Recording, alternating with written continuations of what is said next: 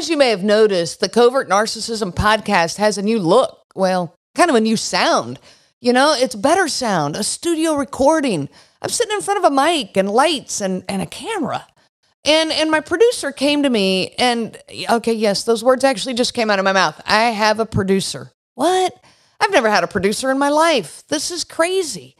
But he came to me and he said, hey, you should charge for a second episode each week, you know, to help cover these costs, like a bonus episode, a patron program. And I went, I can't do that. I can't do that. It's not in my heart to charge for these episodes. I can't. This is my mission. I want to scream it from the rooftops and spread the word about covert narcissism. So I told him, I said, look, we got to find a different way. So you've probably noticed some small ads now in the podcast, and I really, truly want to keep this to a minimum. And if you feel like you need to skip over the ads, you know, that's okay. Just do. I've done that myself in podcasts that I listen to, but, you know, my attitude about it's actually changing, and now I'm starting to listen to them because every little bit helps with these costs. And so I do want to support these podcasters I'm listening to, and that's just a small way that I can. But if you need to skip over them, do. It's okay. So instead of charging for a second episode, we're going to open up donations. So if you are finding value in this and you can contribute to our cause, please join us. And as you do, I want to reward you. I want to thank you for your commitment, for this monthly donation, whatever you're comfortable with. It can be small, that's fine. Whatever you can do for whatever length of time, there's no obligation here. But I want to include you in this mission, and so here's what I'm going to do.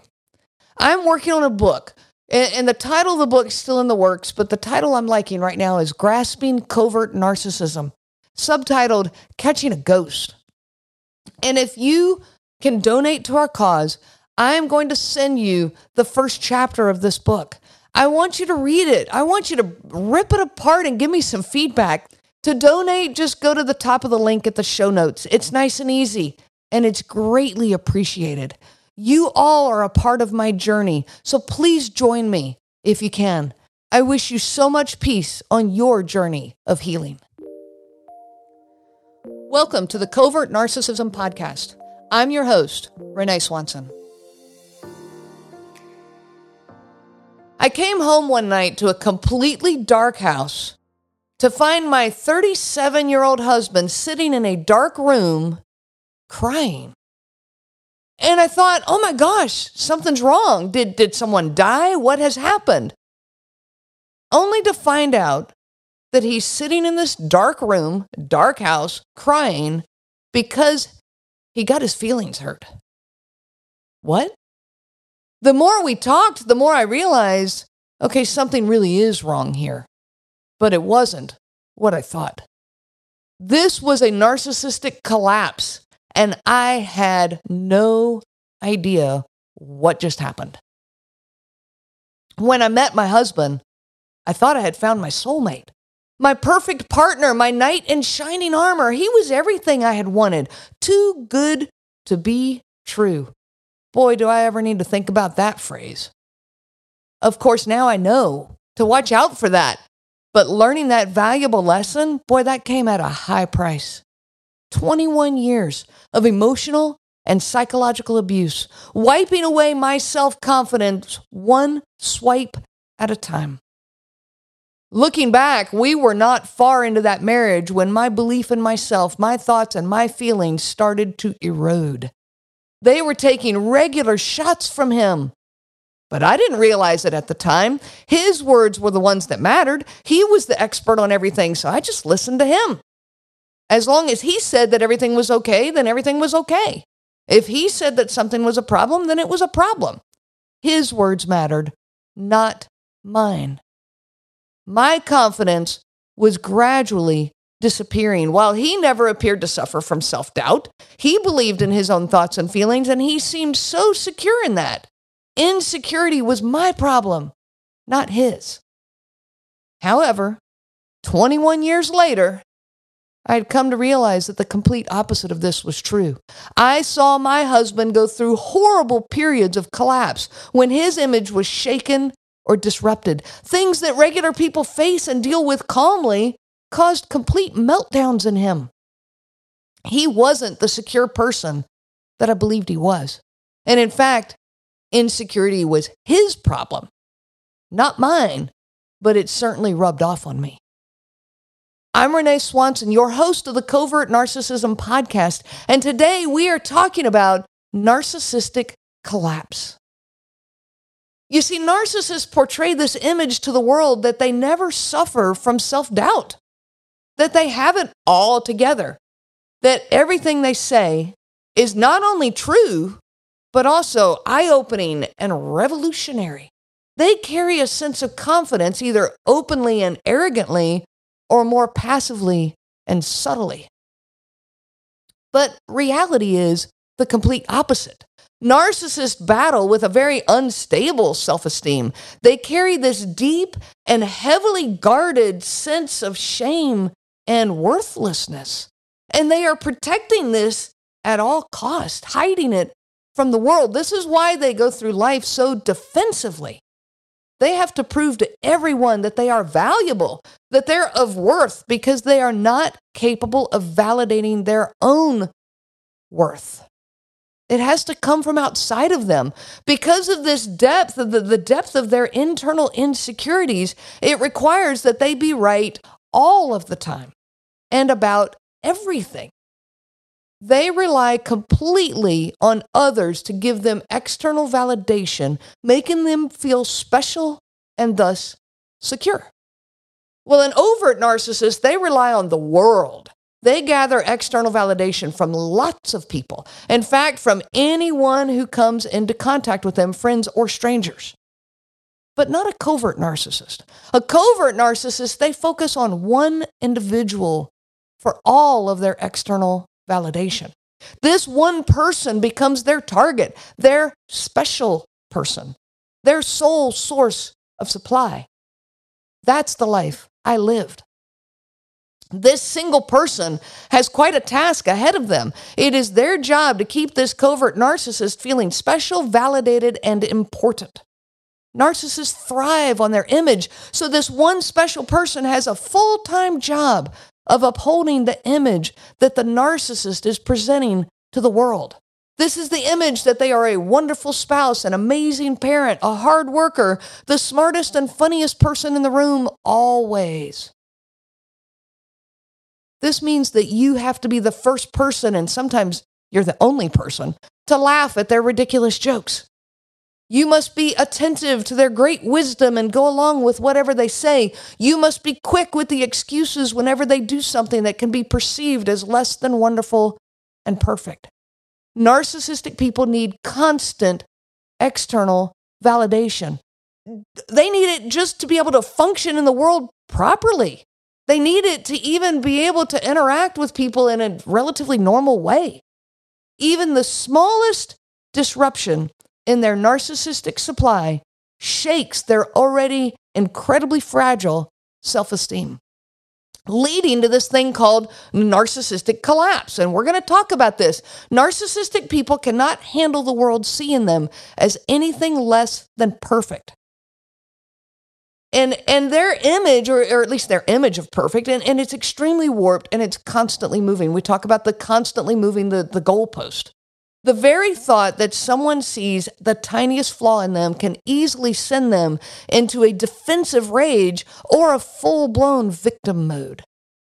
So what is this image of perfect? It's the grand things of, supreme provider and protector, as well as these little tiny things as the best the best TV show picker or the best driver in finding the quickest route, though it cuts, a minute off. But even these little things, they have to be seen as being so great and wonderful. And so you, as the ultimate provider of their emotional validation, must constantly admire their greatness and uphold this image that they are perfect, the perfect expert in all things.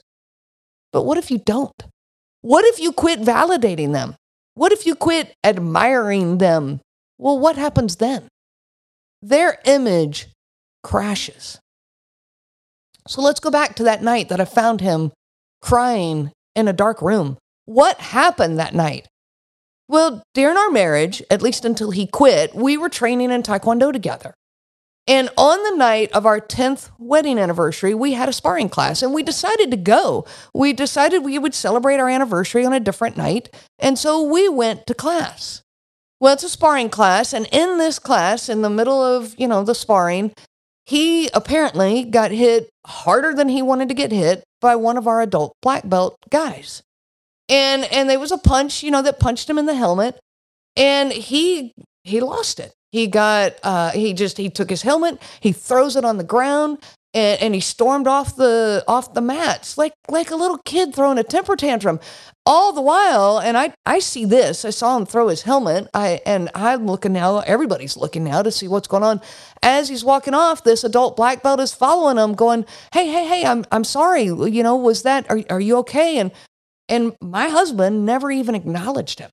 Never turned around, never said anything, never acknowledged him, never acknowledged the instructor on the floor, a 4th degree black belt who's been our instructor from day one, never even acknowledges him, walks into the back changing room, changes his clothes, and leaves the building. Never says a single word to anyone. With multiple people following along behind him going, hey, are you okay here? Never even turns around. He leaves. So when I go home, I was absolutely shocked by what I found. I stayed and had finished class and in fact spent a little time talking after class and people were concerned and they were like, hey, we're, sorry that happened and all of this. So I was probably about 45 minutes behind him. And when I came in the house, I didn't know where he was. Our boys were in their rooms and they were playing. So I just told them, hey, go get ready for bed. But the rest of the house was totally dark. And then I heard crying noises, audible crying noises. What? He was sitting upstairs in our loft in the dark, crying. Just sitting there, crying. I was really shocked by this. I'd never seen this before. And I actually wondered, did something happen? Did you get a phone call, on the way home? Somebody's died. What's going on? No. He was crying because of what happened back at the Taekwondo school. I could not even comprehend this. In fact, I was so shocked that later I didn't even really remember what all was said. And I know he talked about how hurt he was, and I said, okay, from the punch, did it physically, are you physically hurt? No, I'm not physically hurt. No one cares about my feelings. Those were his words. What? Everyone was trying to talk to him to see if he was okay. Every one of us was trying to just take a minute and talk to him. No one cares about my feelings. He was crushed that I didn't go to him and make sure he was okay. I was one of the ones following him, trying to talk to him. But he was crushed that I didn't give him enough attention. He was crushed that I didn't immediately run out the door with him. Clearly, I don't care about his feelings. And he wasn't sure he could ever go back now to the Taekwondo school. I was stunned. I didn't know anything about narcissism at this time, but I knew something was not right here. This was not normal behavior for a full-grown adult. Who does this? This was a narcissistic collapse, and I had no idea. Looking back, I think this was the beginning of my journey towards healing. Now, it still took a long time, I'm going to tell you. I didn't begin my research right then, but I certainly started wondering, what's wrong here?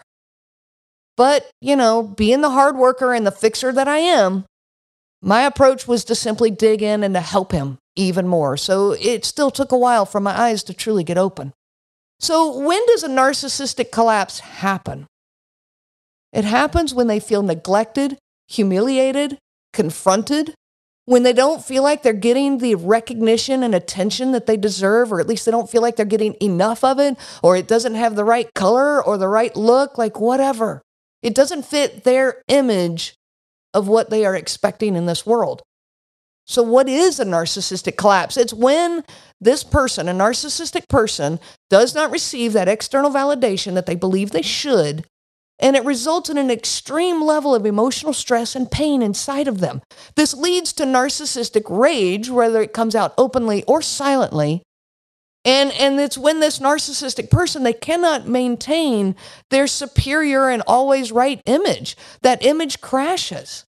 And so it's a self-protection mode that they go into when this image is threatened.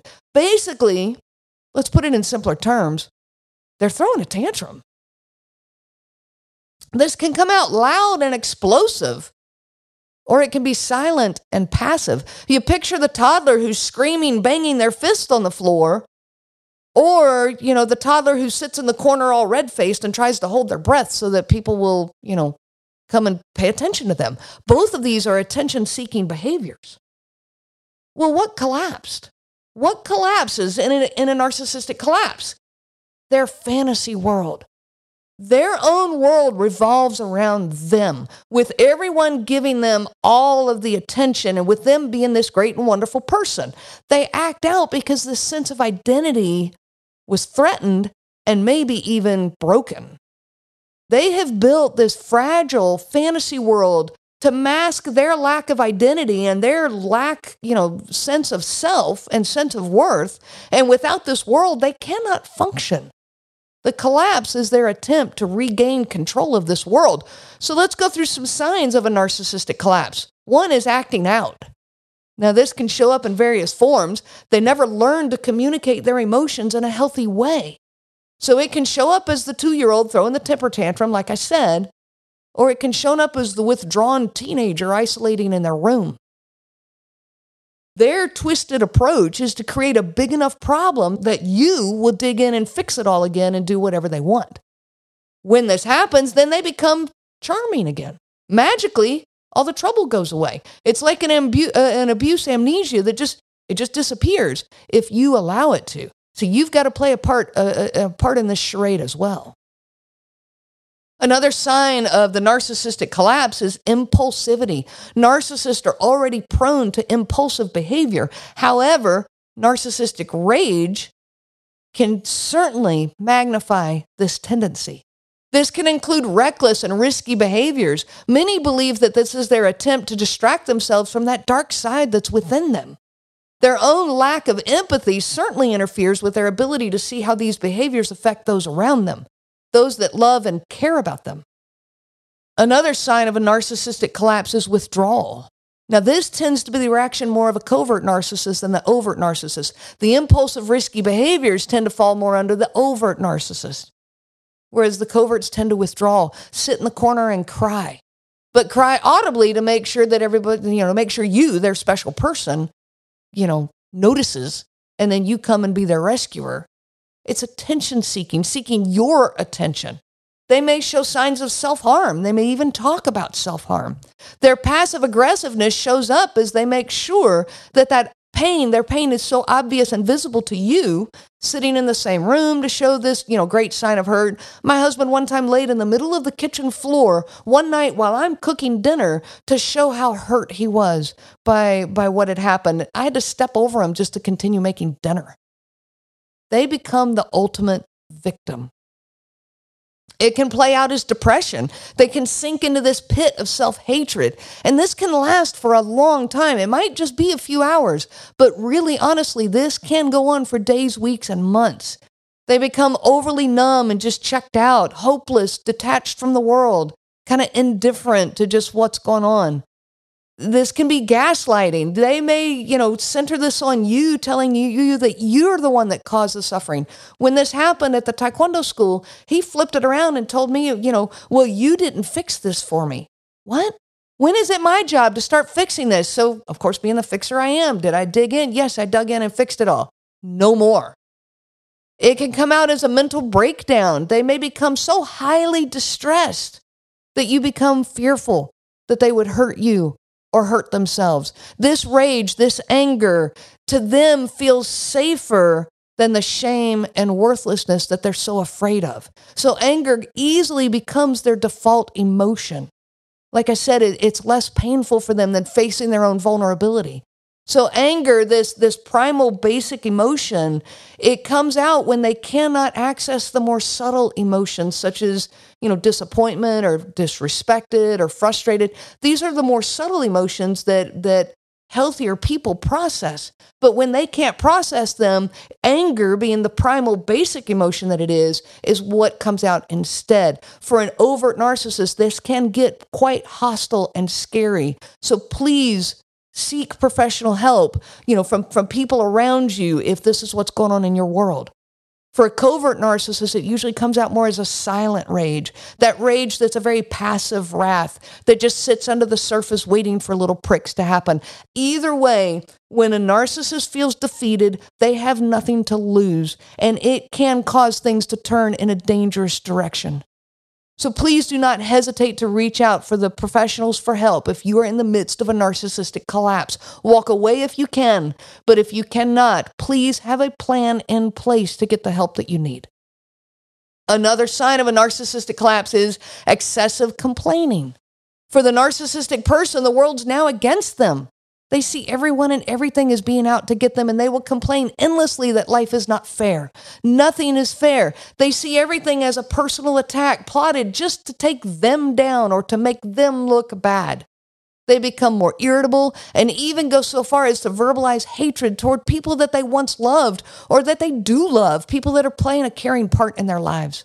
They will lash out at their character and say things that are incredibly mean about these people that they love and seemingly care about.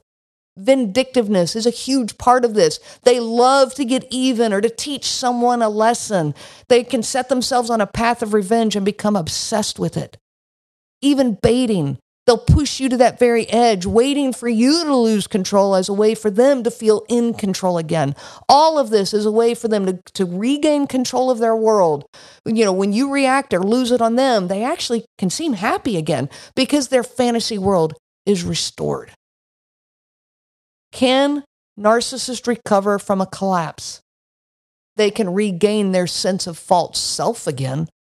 I will tell you that. They can return to their fantasy world again. That's their recovery. Everything is okay once their fantasy world is back. They're back on their throne, the center of their universe.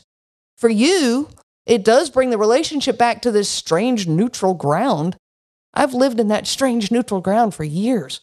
A place where everything kind of is sort of okay, as long as I allow it to be. And it's okay until it's not. And it's always going to not be okay again. It's always going to come back. So what about you? What's the effect of this collapse on you? Experiencing narcissistic collapse is quite emotionally damaging to those closest to them. It leaves a wake of destruction, and the narcissistic person does not even seem to be aware of this at all. If they are aware of it, they certainly do not have empathy about it. This collapse leaves you feeling responsible for their feelings. I should have done something more to help. I should have seen it coming, whatever. You guys have heard all the excuses. Narcissistic people partner up with compassionate people way more often than not. And this makes sense. They need someone to care for these hurt feelings because they certainly can't do it themselves. They got to have somebody who's going to take care of these feelings. Someone to comes and makes it all better for them. So we do. We pour so much care and energy into this person, and yet it's never enough. So what about you? You're exhausted. If you are living through these cycles of narcissistic collapse, please start setting some boundaries for yourself. Boundaries are not for the other person. Do not give a narcissistic person a boundary. You just gave them a challenge. It's game on. The boundaries are for you. These are boundaries such as I will not take responsibility for their feelings. It is not my job to fix this for them. I will not overvalue my impact in their life. I will not overshare my own feelings with them. I can offer compassion without taking on the blame. These boundaries will help you to regain your own sense of self. It is time for all of us to separate our own identities out from this enmeshment with a black hole that's just sucking the life out of anyone who gets too close. I wish you so much peace on your journey of healing. You have been listening to the Covert Narcissism Podcast with your host, Renee Swanson. Be sure to check out our website at www.covertnarcissism.com. There you will find many resources just for you to help you on this journey. You can also reach out to me by email at Renee, RENEE, cnglifecoaching.com. Those letters are CNG, as in Covert Narcissism Group. I do look forward to hearing from you. I wish you so much peace on your journey of healing.